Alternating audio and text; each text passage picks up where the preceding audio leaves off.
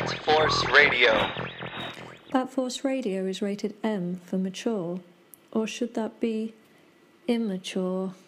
Hey guys, Dustin Nguyen. Hey, this is Scott Snyder. This is Paul Dini. And you're listening to Bat Force Radio. And you're listening to Bat Force Radio. You're listening to Bat Force Radio. This is Tom King. I write Batman Bitch, and this is Bat Force Radio.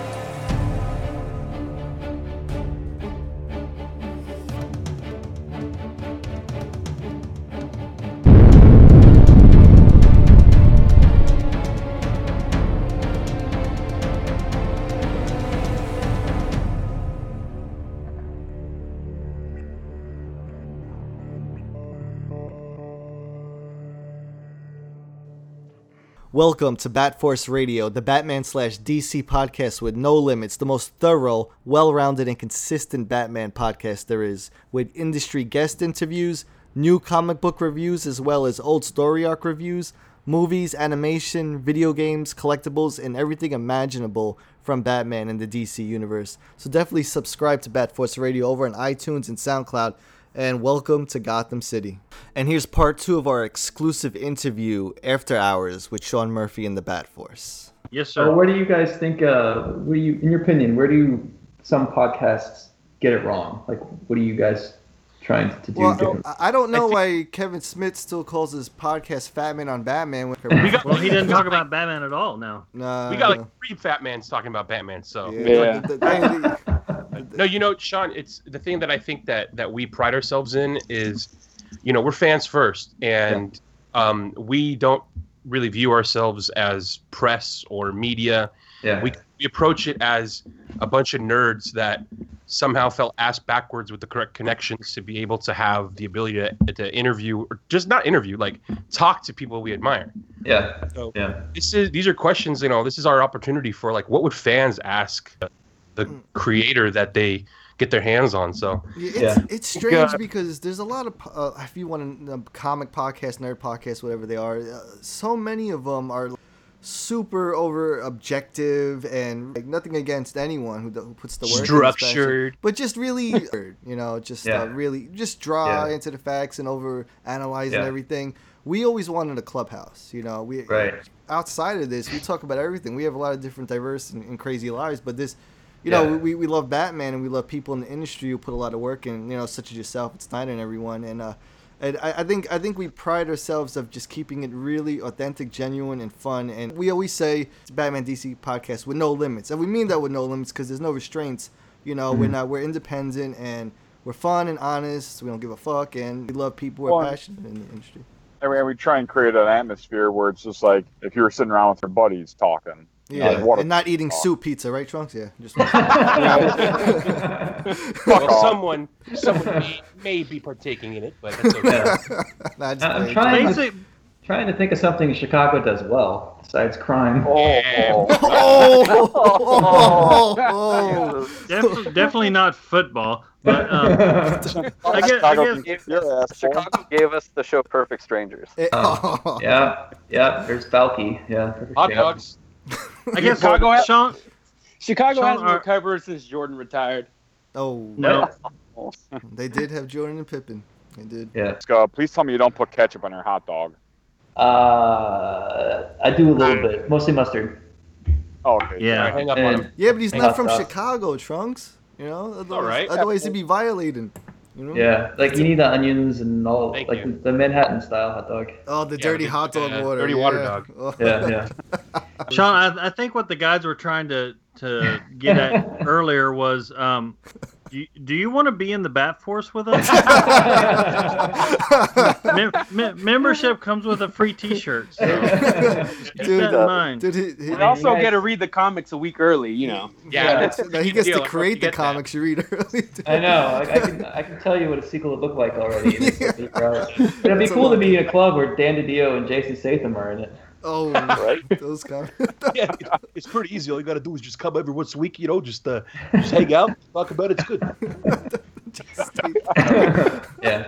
That's funny. I've been a couple of podcasts I listen to. I'm like, why isn't this organized? Where's your branding? You're all over the place. Like, you're tagging me. You talk about my book for a minute. Some of them do like an entire breakdown. This one podcast, I don't know where it was. They did an entire breakdown of issue 7. but said, I haven't read anything except for issue 1. Oh, God. And I'm like, well, what? Spending 45 minutes telling me about stuff you haven't been researching at all. Like, who's listening to that, you know? Yeah. Dude, We go after the guests that, I mean, it's not like we're given a list. We go after who we want to talk to, basically, because we're loving what they're doing, or we were inspired by something they've done, or so basically that's just what we do. We want to talk to you because we want to, because we read this basically since even before that.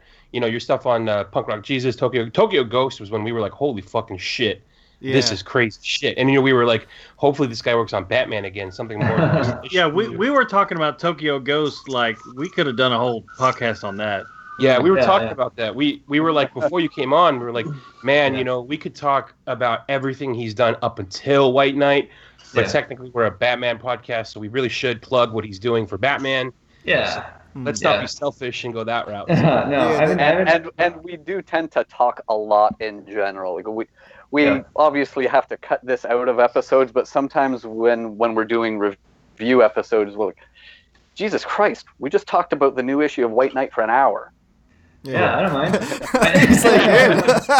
No, to be honest, anytime that your book came out, we get access to every issue out that week for whatever DC's putting out. But if it was a White Knight week, we would talk White Knight, and if Batman came out, we'd do that, and that's it, because we'd spend so much time on White Knight. We're like, Justice League's out, but fuck it, let's just talk about White Knight. That's true, because Robin was like, which one should we go with first? I'm like, dude, throw White Knight on the grill, man. Sizzle that.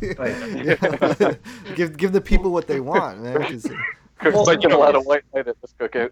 I'm having a good time. Next time we'll meet at a convention and do this in person.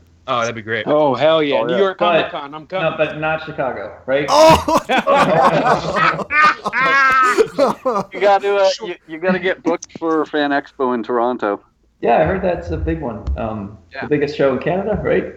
Yeah, and one of the biggest in North America lately, and there's huge DC presence there. Yeah, I like interviews that are done face to face. I think there's something about the inflection and being there and all that. But I know it's really hard because traveling is expensive. Yeah, in a perfect world, we would have like our own channel. Like we entertained the idea before, but I don't like the quality that comes with those programs when it's like your screen and this person's screen, and ideally it would be like something out of Comic Book Man, which would really be cool. But yeah, we are scattered. But it works. It's funny. I really enjoy Comic Book Men. I know that when that came out, people were like, "Oh, this is making us look bad," and I'm like, "No, that's how most of us are."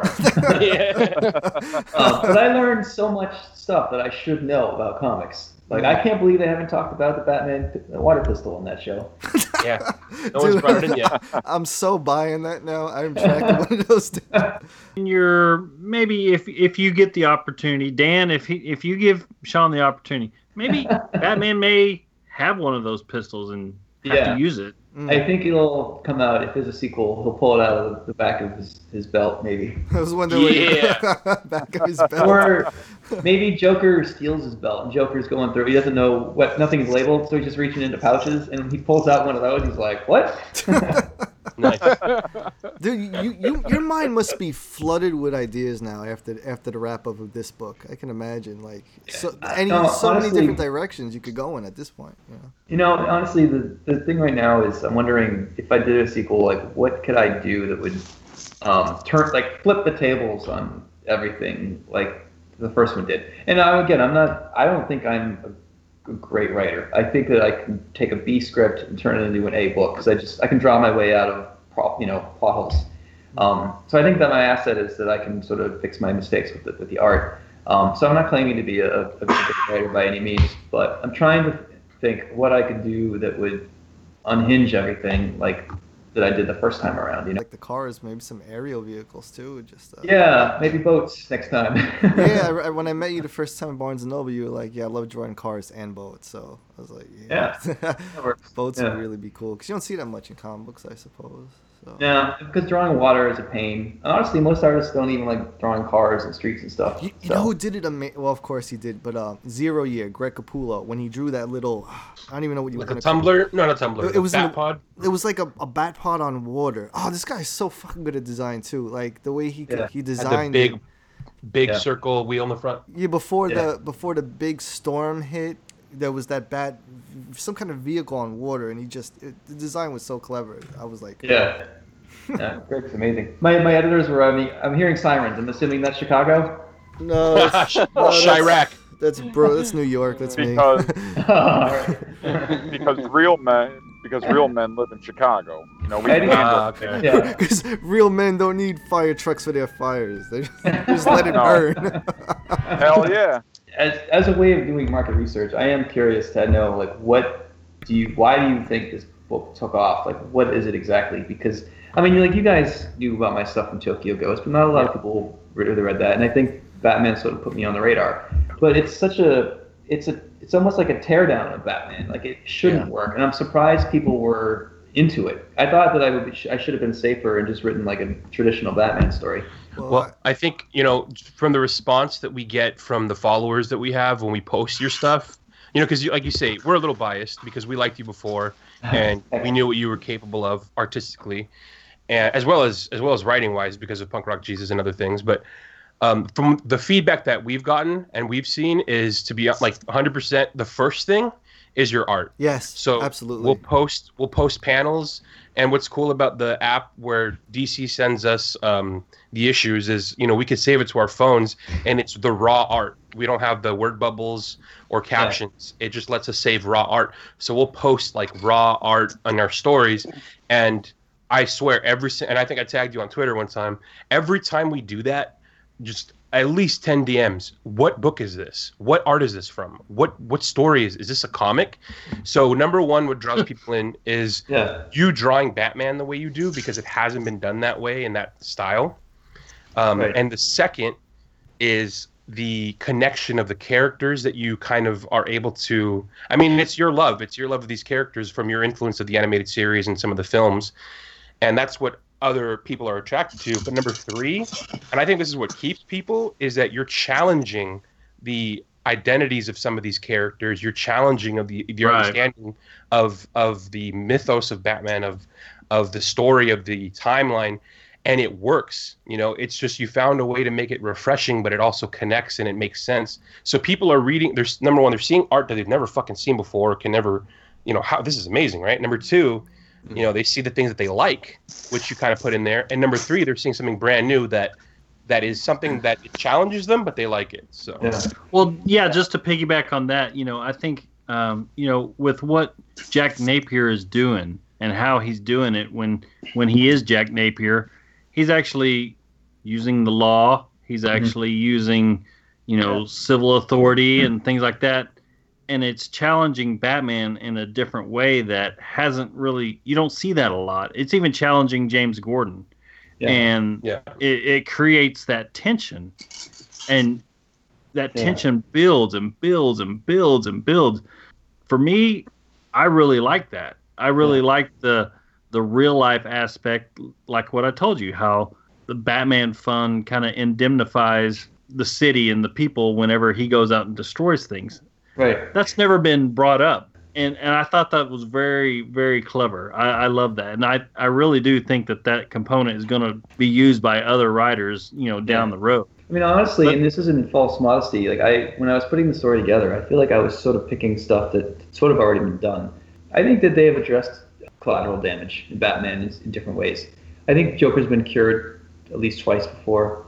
Batman's always flying off the handle. Gordon's always being pressured how long to go along with it. I feel like what I did was took some of the greatest hits and sort of tweaked them a bit and sort of reframed some of them. I don't know.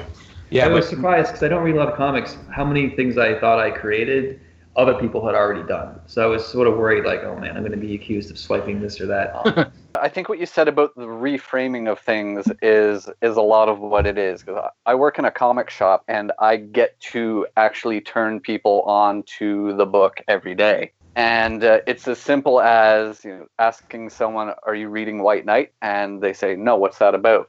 And all you have to give them is, loosely based in the animated series universe, Joker is cured of everything that makes him Joker. And he decides that Batman is the problem with Gotham, sets out to take him down using politics and the legal system. See, that sounds like it's a Batman book about politics.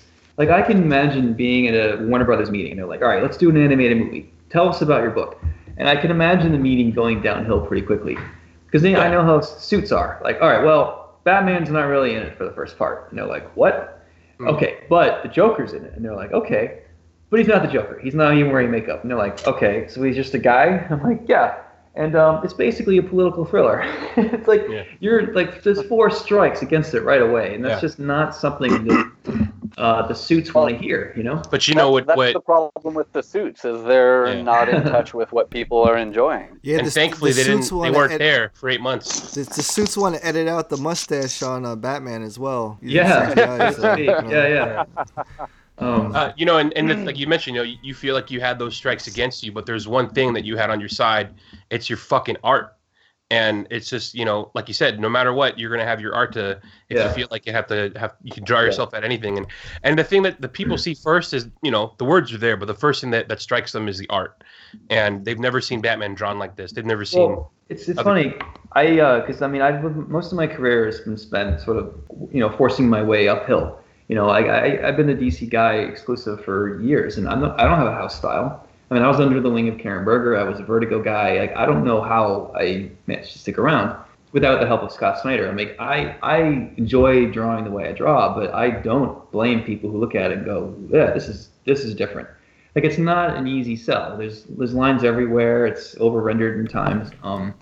But I can, if I was going to build a Batman project, if I was going to build a Batman book that was for new readers, I would not put me on that book, because I honestly don't. It's such a curveball for people. They're like, what am I looking at? So, like, I don't know. And I'm not trying to, like, elicit, you know, positive feedback from you guys. Like, I'm genuinely I'm still in that shock effect of the book doing so well. The last issue isn't out yet. You guys have read it. So I'm still trying to figure out what made it work, because I'm, you know, sort of trying to deal with a sequel at some point. It's lightning in a bottle, you know. Sometimes it's right place, right time, and you had a story come around when there's, you know, they got the Batman Catwoman thing going on this side over here with Tom, and you know, Scott's doing his metal thing. Yeah. Titan was wrapping up Detective. Detective was doing it was all like really heavy continuity stuff.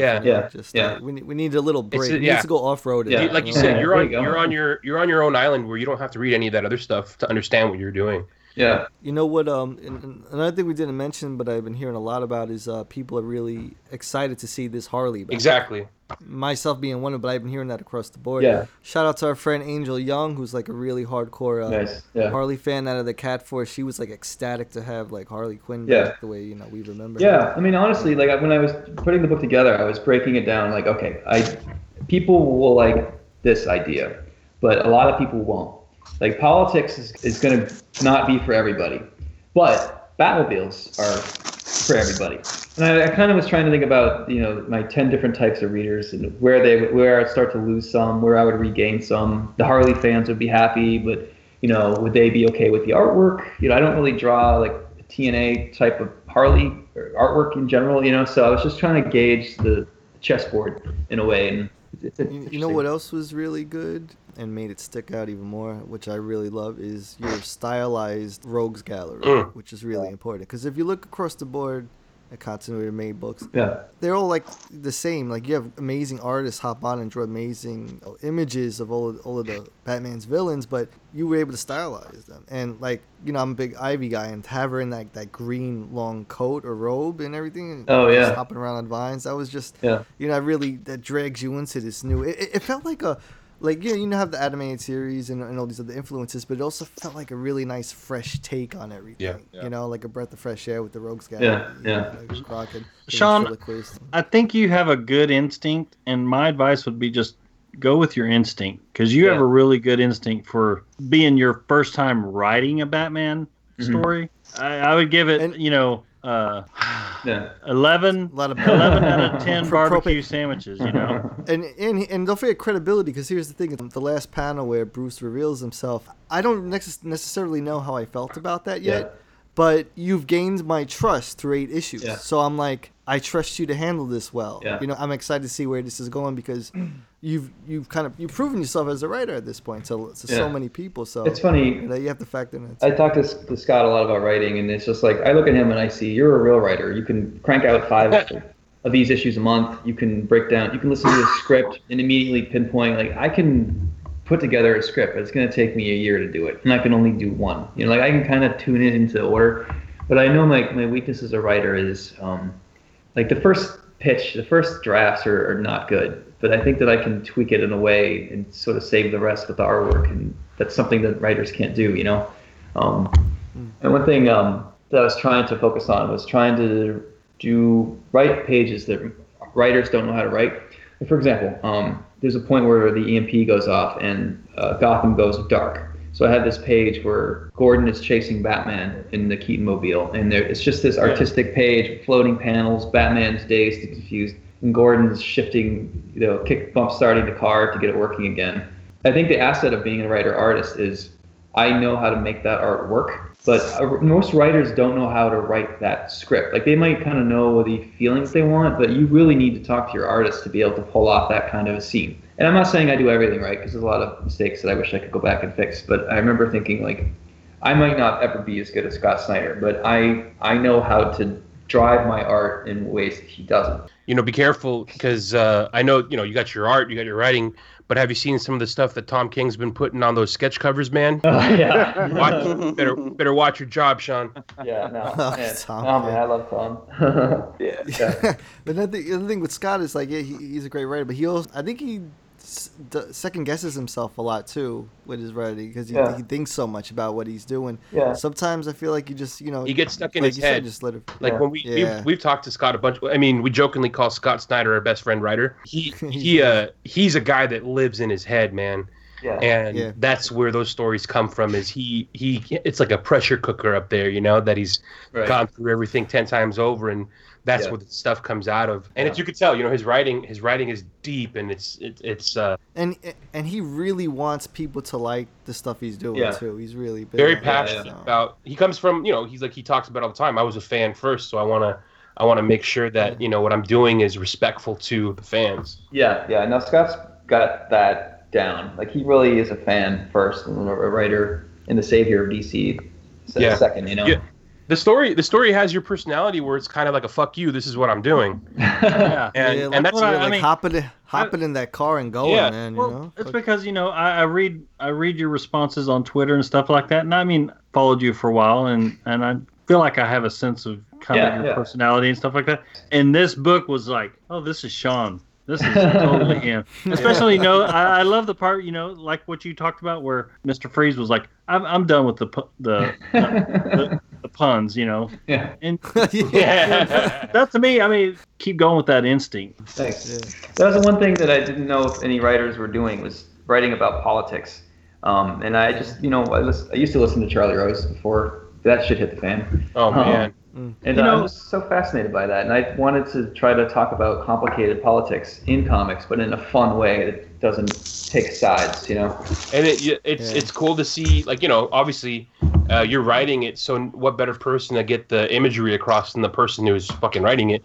But like, I think it was issue 2 or 3 where Duke was doing the rally in, and then you see Napier come out, and he's got like a cape. I think it was the banner, the big red banner that flew over the back of him like a cape. Yeah. And we were talking that day that we were going over that issue. We were like, "Fuck, man, this looks like some Che Guevara shit," Like, this is very sick. It's very cool. Yeah. Yeah, by design, I told Matt, like, I wanted red. I wanted it to be like kind of scary communist type colors, but like, I wanted people to be afraid of what he was going to say. But in the end, Jack actually says a lot of sensible things, You put Duke into a completely different version, obviously, than what Scott had.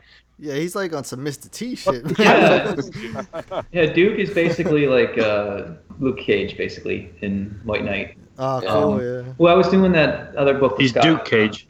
In Batman 27, one of the future versions of Batman, I think it's like Blade Runner Batman, they had a Robin, and I was like, there's so many white people in Batman. I'm going to make a black Robin. So I drew him to be African American. I took a photo and I tweeted it, and I'm like, well, if people love this, DC just has to let me make Robin black. DC got swamped with emails all of a sudden, and they're like, what did you do? You just like created a black Robin? African American Robin, and I'm like, yeah, whatever. There's tons of white people in the Batcave. Like, how about what's wrong with Black Robin? And they're like, first of all, stop calling him Black Robin. I'm like, whatever. I created him. Like, I can call him what I want. Dude, I have that page right here. He's on like that Green Goblin flying thing. Yeah, that was cool. Yeah. So I wanted. I didn't know if they were gonna go with that. I remember Scott helped me get out of that. He helped me. He took my idea of African American Robin and made it. Worked it in as Duke. So, but I kind of had my own idea for what Duke should be, and my plan was to eventually have him be in a GTO car, and he would be the new Robin. Like they would just start calling him Robin. But I don't know. I didn't seem to have room for it in the end. But he's wearing Robin colors. Like he wears the yellow and the red. Like he's dressed like Robin in subtle ways. Well, that could work if you do a sequel, because you say, or Duke says that there's no one else besides the cop. There's no one else that they hate more than Batman and where his neighborhood is. Yeah. And that would be kind of interesting to see him kind of change their opinion. Yeah. And change his allegiance. Yeah. No, it's funny. You asked me if I changed my scripts after I listened to reviews, and that was one case where I think this reviewer loved the book, but he said that he didn't think White Knight was very fair to minorities. So I shot him a DM. I'm like, hey man, I'd love to know like what you're thinking, or what can I do to like fix this? Can I do this with Duke later on? And he told me some of his concerns. One of the biggest was, I don't think Duke is stupid enough to actually believe Jack Napier. So I'm like, you know what, that's a good point. So I had that scene in the end where Duke's interviewed and he's like, oh, I always knew, of course he's a Joker, kind of, but at the same time, I knew that he could help me with my own agenda and, blah, blah, blah. So I really wanted. He was using Joker just as much as Joker was using him. Yeah, exactly. Just out of curious, because you worked with him, did you talk to Remender about like what you were trying to do with White Knight at all? No. Rick he was confused and annoyed why I would go back to the Big Two.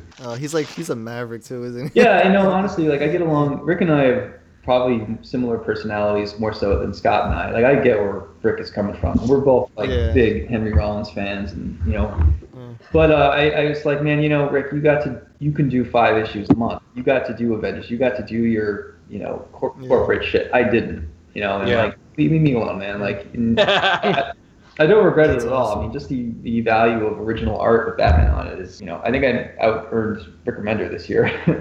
Yeah. I don't think I could. Take that, Rick. Take that, Rick. They've been trying. They've been trying to get him to do one, a Batman story, that is, and he was always like, maybe one day. It's not the time. I mean, like you said, he did what he wanted. Now he's doing what he wants, and it's fucking good shit. So Class is amazing. Yeah, no, Rick cracked the code. I mean, he's I'm really lucky to have him as a partner. And obviously, we have Tokyo Ghost together and some interest in Hollywood. Between him, Millar, and Snyder, I think I have some of the 3 most successful writers kind of helping me out. But Rick didn't want me to. He didn't like seeing me go to DC to go back to the corporate teat, as it were. Would you ever consider an ongoing? I don't think I could do that.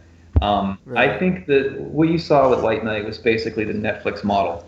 So you have 10 episodes of Stranger Things, and then you wait a whole year. You get another dose at Halloween, and people are happy to wait as long as you make it good and they know to come back and they can binge when it's time. I think, just send me off to my island, give me time to do it the right way. And, I don't think it's necessarily helpful to always be available. I like kind of disappearing for a while and coming back with something new. Like Dave Chappelle. Yeah. You don't want to be Kevin Harted. No. Both of those guys could play Black Robin, by the way, or Duke. To Dave Chappelle. Well, he's buff now, so. Yeah, that's right. Yeah, he was Jack. Holy shit. The Steph Curry array. Like peanut butter and crack sandwich. Yeah. Things you don't know about me, Joe Rogan. Putting up real numbers. Well, hey, hard work pays off, doesn't it? You did your research. You grinded it for a year and a half. Yeah. You did it. You put the work in, man. It wasn't just. And you gave me a price. It was. Yeah, you slapped your fucking list on it. Is there just to be humble for a minute? Is there anything, you guys can be honest? Is there anything that you think I could have enhanced for? Yeah, White Knight? I didn't want to say anything, but give me some more Baby Doll next time. That's a really good question. Big spoon, little spoon with Croc. Dude, it's so funny. I like coming from the guy who what got me into Batman was the Tim Burton stuff. So '89 and Batman Returns, right? Yeah. And then right after that, I got the animated series that just kind of kept the IV in my veins, right? So this book, like start to finish, I'd never expected I'd be able to get this. Like, it's like, holy shit, this is amazing because it's the comic stuff, but it's marrying the animated series and the movie stuff. For me, dude, like, I thought it was perfect. Oh, so thanks, man. If I were to change something, the only thing I really heard was it wasn't like anyone having any issue with what you were doing or resounding people crying out. But I did hear people say like, "Oh my God, like what's he gonna do with Jason if there's a part 2? Is Selena gonna come in part 2?" Well, all right. Like not to critique, but as far as suggestions, now it's more like after that. seeing this, now I want to see a Sean Murphy Hush. Now I want to see a Sean Murphy Red Hood. Now I want to see somebody bring the Phantasm into comic books. Oh, now we want to or Doctor Strange. I think. Ooh. Oh, you mean Hugo Strange? Hugo Strange. Yeah. I was gonna say Doctor Strange. I mean, I guess Hugo crossover. Hugo Strange. Oh, okay. I don't know about you guys, but I'm more interested in Sean expanding Thomas Wayne's story, maybe like 40 years earlier or something. Yeah. I did love that you didn't do the whole alleyway murder scene that's been done in every Batman story. The origin. That was just done again recently. I mean, what was it that just came out? Do we have to see that in every book? That reminds me, though, one moment of relief that I had throughout the series was there was that moment where it felt like it was doing similar to what, the Telltale series we talked about. Yeah. It looked like you were going the road of, secretly Thomas was actually a shitty person, and we're going to learn about that. Yeah, no, that was really bad luck when that started coming out. And there's even Telltale stuff now with Joker and Batman in the Batmobile talking. I saw that. I'm like, Jesus, and they even labeled it like White Knight something at Telltale. I'm like, really, guys? They probably got a bug planted in your house or something. Hey, overlooking what you're drawing. Just for the record, I fucking hate Telltale, so I like your story better. That's true. But there was a moment of relief, and that was really enjoyable to see that. No, you weren't just doing that. You weren't going for the shock of, look, he was really shitty, but no, he was actually, there's a lot more to it than you thought there was. Yeah. So I remember that when that issue came out, I told my wife, like, there's probably going to be 3 things that might make Twitter very dramatic for me when this book comes out. One is that the Waynes might have been tied to Nazis, and at worst, I was thinking like Captain America freak out. But I mean, who isn't tied to Nazism these days, right? All right, am I right, fellas? How about you, Dan? Wrong. Bitch, I don't want to cross over here. But the other thing was Marion Drew's. Her backstory was like she was suicidal, and then she fell in love with Joker, even though she was a victim. Like, I thought that was going to trigger Harley fans who thought I was going to be, hurting the character, or hurting her empowerment or whatever. There was a third thing too, and none of those things ended up popping up on the radar. I think I was really happy that my readers were willing to go with it and not freak out, What was it that you saw the biggest pushback from fans? That Joker, Jack Napier beating up Batman. Really? Yeah. Yeah, really? Yeah. I love that. Like he shouldn't be able to? Yeah, like Batman's Batman. He's the Olympic athlete. I saw a couple people start in on that, and I had said, whoa, read back to the page before it. Yeah. And remember that he had just been in a really bad car accident. Right. And then he practically fell off a building. Right. And he was gushing blood. Yeah. I told Matt to go crazy with blood on those. It's one thing I don't like to draw is like a lot of violence and blood, and so I usually, that's one thing I'm happy to let my colorists do. But yeah, I really wanted to make a point, like, Batman's been in a car accident, he's severely wounded, Joker has been taking training, the pills are kind of a steroid, and he even says to Harley when she's training him, he's like, who knows, maybe I'll get lucky. And I mean, at this point, we know Napier is such a brilliant planner. Like, everything basically almost went to plan for him. He was freaking jacked, dude. He was really. I was expecting him to pull out a crowbar. That would have been. Oh, I know. That would have been crazy. Yeah. But I wanted him to choke out Batman with his own belt. As kind of like his thing against him once again. Yeah. I like that because I'm sick of like everyone thinking Joker's like a scrawny dude who can't fight. You know, I think he should be deadly on every level. He might not be like Lady Shiva or Deathstroke, but he could fucking he could kick some ass. Yeah, man, he's wiry. I always liked the depiction of Joker being dangerous and hand to hand, like even when Batman's fighting him, because he's like impossibly fast. Right. Yeah. Yeah, I think in Joker fights like Drunken Monkey style or something. Yeah. And the Joker's so unpredictable. Yeah. He might not be, a skilled martial artist, but the degree that Batman is, but he's got that unpredictability, crazy. You don't know what's going to come next. Yeah. Man, the littlest detail to me that just stuck out so much, and I really loved it, was the size of Harley's specs. I love that. Her glasses. Oh yeah, I don't know. I went Vicky Vale size glasses, like 80s glasses for her. It just works so great. She's cute. She's cute in that. And that's the thing. Harley's cute until you get up close and she stabs you in the chest like she did to Mary. Oh damn! Yeah. I felt that, man. Yeah. Woo-hoo. No, that was So I was like, how do we have the Neo Joker resolution? I feel like Harley should kick her ass because Harley is working up to this, and Harley deserves some kind of revenge. And I thought, well, what if she thought Jack was dead, and she just became completely unhinged? And just as she's about to stab and murder Neo, the call on the radio comes in, and Jack's alive, and she does the right thing. She ties her up. She drives her back. Like maybe in a way, like, Joker keeps Harley sane in a way. Yeah, she's a tough girl to survive that chest wound, dude. Oh yeah, that's right. Am I correct that somebody tweeted you about the girl standing up to police? Yeah. So there was that famous photo of the Black Lives Matter protest where one woman in a dress was standing there like an angel, and these cops were flooding in on her. And I thought, I really wanted to do a quick nod to some of the problems that we're having. And what's so funny about that scene is I saw two people getting into a fight about that on Twitter, arguing both sides. And they're like, everyone's saying that White Knight is a liberal book, but it's totally not. It's totally like semi-conservative. And one person fires back, and they're like, no, it's not. Like, it's got this, it's got that, it's got Black Lives Matter. The conservative fired back. It's like, it doesn't have Black Lives Matter. It just has minorities from a neighborhood being mistreated by police, and all they want to do is make things better. I'm like, that's Black Lives Matter. And see, that's another thing that I think resonates with people about this book is that you address and you acknowledge and you talk about in a smart way current social events. And I remember seeing somebody attack you or say something about you that on Twitter, and you answered that in a very transparent way that just pretty much shut that argument down from what I remember. Yeah.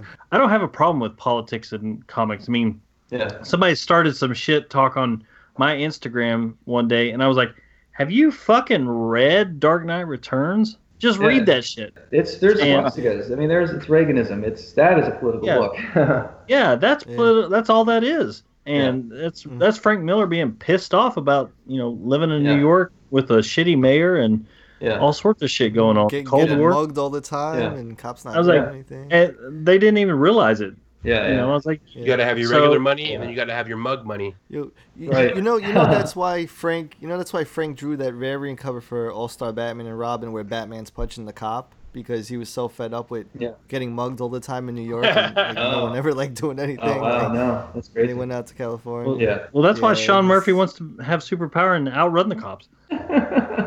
I don't know. I think Sean Murphy's superpower is customer service, man. You deal with him for real, dude. I'm telling you, really man. Shitty comic, Captain.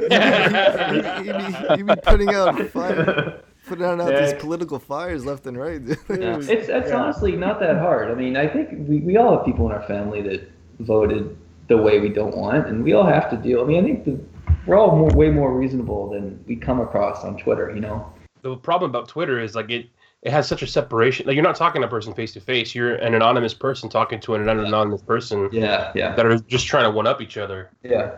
The book is political, but I remember trying to tell people it doesn't take sides, and no one believed me. And I'm like, you know what? I don't blame them for not believing me. I did punk rock Jesus was like a big fuck you to Christianity. Like, why should they believe me? I get it. So I was happy when people started reading it that they started to sort of get it. And even people on the right were down with it, and people on the left were down with it. And I think I actually got the most blowback from sort of extreme left people. Oh, the radical left. That seems to be the case all over the board, though. I know. When I was reading it, I never thought of it to be overly political. I think I was just enjoying the rides too much, you know, the fucking the chases and shit. Yeah. I mean, we're a pretty balanced group as far as, like, I mean, you know, we all have our beliefs and thoughts or whatever, but I think that all across the board as a group, we all see things one way, but we can come to agree even if we disagree on things. So this book didn't inflame any motion either right or left because you know we're a balanced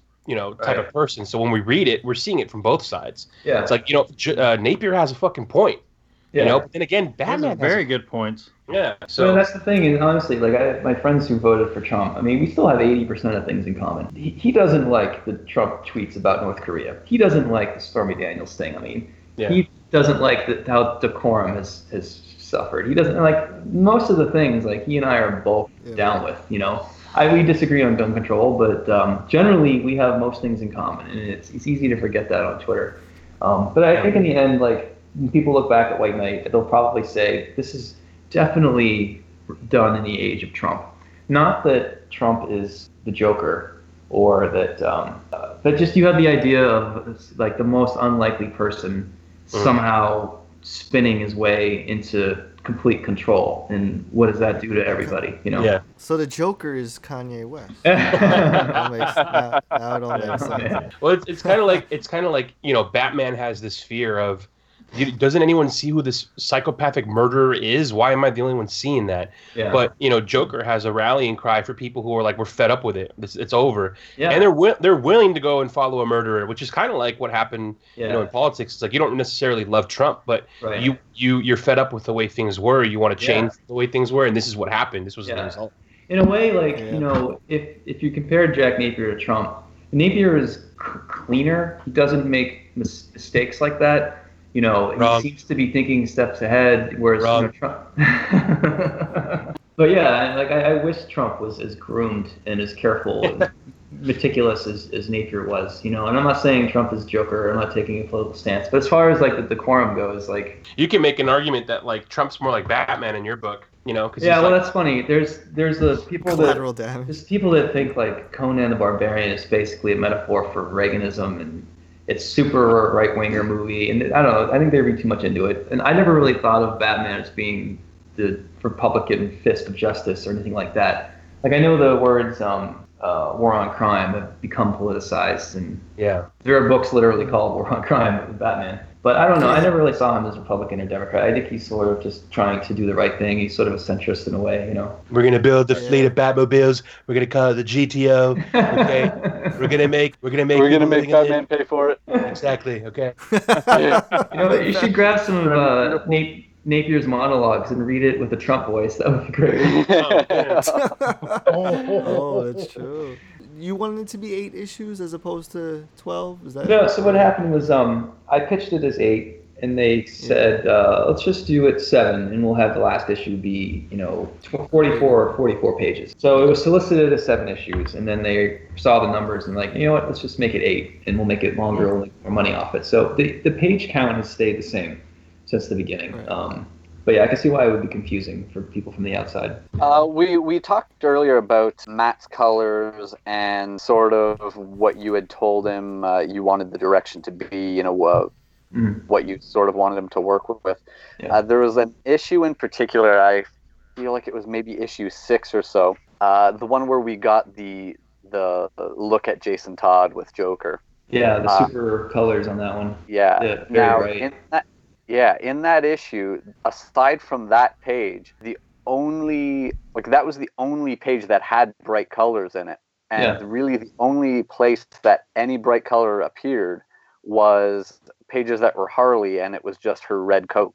everything else is sort of duller muted colors. Was that intentional? Was that instructed for that issue, or is that just how it worked out? Well, so Harley's red, it sort of came from Schindler's List. When you follow, it's a black and white movie, but there's this one little girl with a pink coat for a short part of it. And I thought it would be neat to have a basically black and white book where at least everything is muted down, and the only spot of color is Harley, who ends up, sort of being the White Knight in the end. So that was one reason why I wanted to make her stand out. And two, red is such a great color, such a powerful color. In the animated series, season 4, the sky is always red. Yeah, the red just kind of works. But the yellow and the brightness of the flashback, I told Matt to go crazy. I said, you know what, do your witch's colors, go acid. Because I knew I'd been holding him back for 8 issues, so I wanted to let him do his thing. But basically what I told him was, hey, colorist, color the book, but don't use color. Have fun. But yeah, with the flashback, where Napier is reaching into his consciousness with Batman's help, and Batman sort of guiding him into figuring out what Joker is keeping from him, and then he remembers, oh wait, Jason's alive.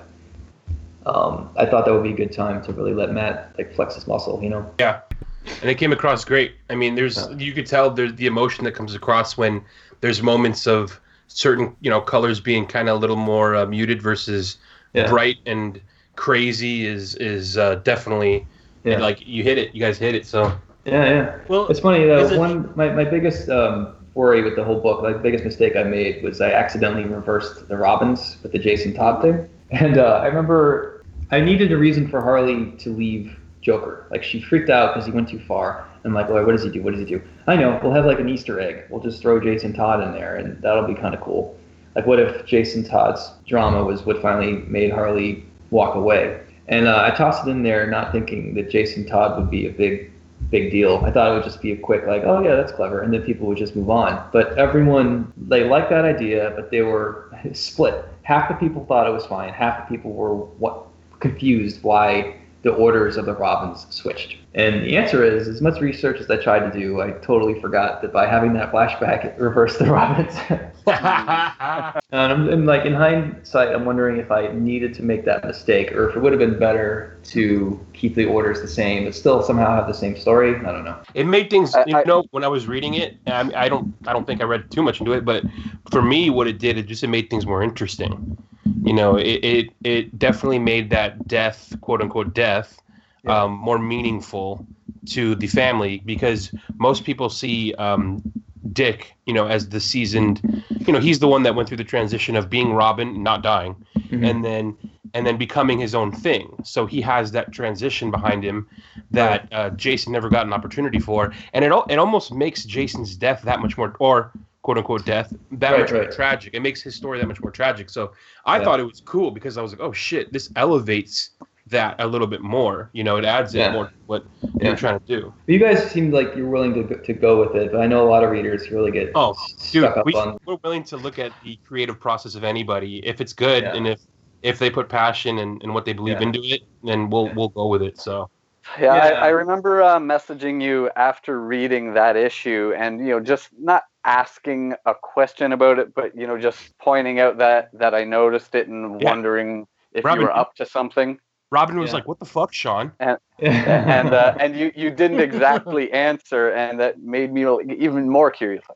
Well, yeah, I mean, and you're probably the 10th person to write that day, and I get it. I admit I screwed up the order, and there was no reason to just confuse people like that, because it didn't add anything to the story. It just made it confusing. But it seemed like a lot of people didn't care. If I had a whole series of mistakes like that, I think people would start to really get annoyed. But if that's the one flawed and otherwise generally healthy book, I think people can look past it.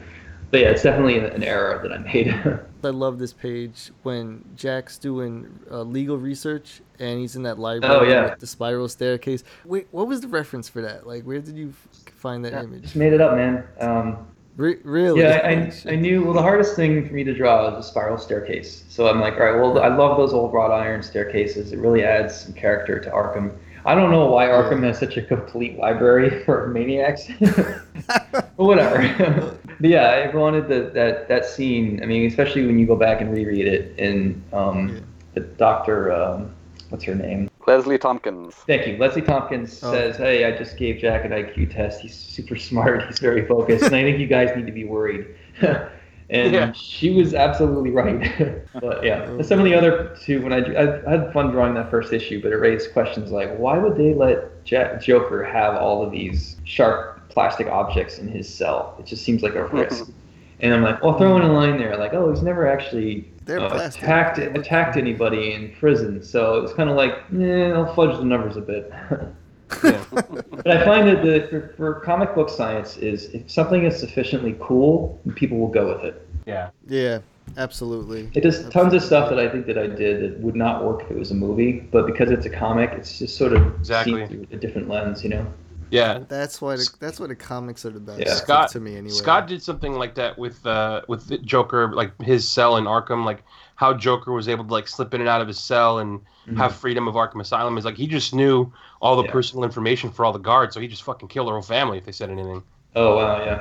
Everyone was just scared, you know. Right. So for the maybe sequel, what I'm having Joker do is when Jack has this whole thing about they would release the Joker to scare everybody, these elites, you know, he kind of creates this society of elites that's holding everybody down. The 1%ers, the evil people, you know, in charge.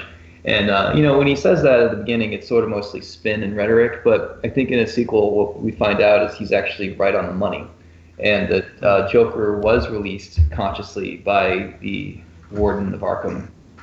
For whatever reason, you know, so that explains why there's this revolving door for all these years, you know. But you know, maybe there won't be a sequel, so you never know. I think we know. So we have to see Mary Andrews again. I like her. She's fun. You know, Scott Snyder actually mentioned wanting to write a shit. Yeah, like a Neo Joker by Scott. I think that'd be awesome. Yeah. Oh yeah. And make Neo Joker great again. Yeah, I had I submitted a spinoff of Mr. Freeze to DC last week. Like a 2-issue thing, maybe drawn by Klaus Janson. Like a World War II story about what happened and how he and Nora are super connected in ways no one ever thought. It was a sort of a Thomas Wayne story, but the notes came back from DC like, we need Batman in it. And I'm like, really? Like Mr. Freeze? People love Freeze. It's like the default on everything. We need Batman in it. It's more Batman. What I should have done is just started drawing it, and then just fuck it. Yeah, why are you asking permission? I don't know. Man? I lost my nerve. Went against your first rule. I'm against it. You've been taking those Napier pills, man. Yeah. Sean, awesome. This was a pleasure and a treat, man. You have no idea how much we were anticipating it, how excited we were to have you on. Well, your wife also didn't read your book, so... No. Yes. Yeah, we're the ones who care, man. Yeah. Exactly. You guys are my real lives. Hey. Well, better get those water pistols out. Yeah, I was wondering how we can work that in. Yeah, thanks again, much, Sean. guys. Thanks for bringing Dan DiDio and Jason Statham with you. This is Sean Murphy. You guys are listening to Bat Force Radio, and I can bench Scott Snyder against his will. Hey, Gotham dwellers. Make sure to stop everything right now and subscribe to Bat Force Radio. We can be found on iTunes and SoundCloud. Don't miss out.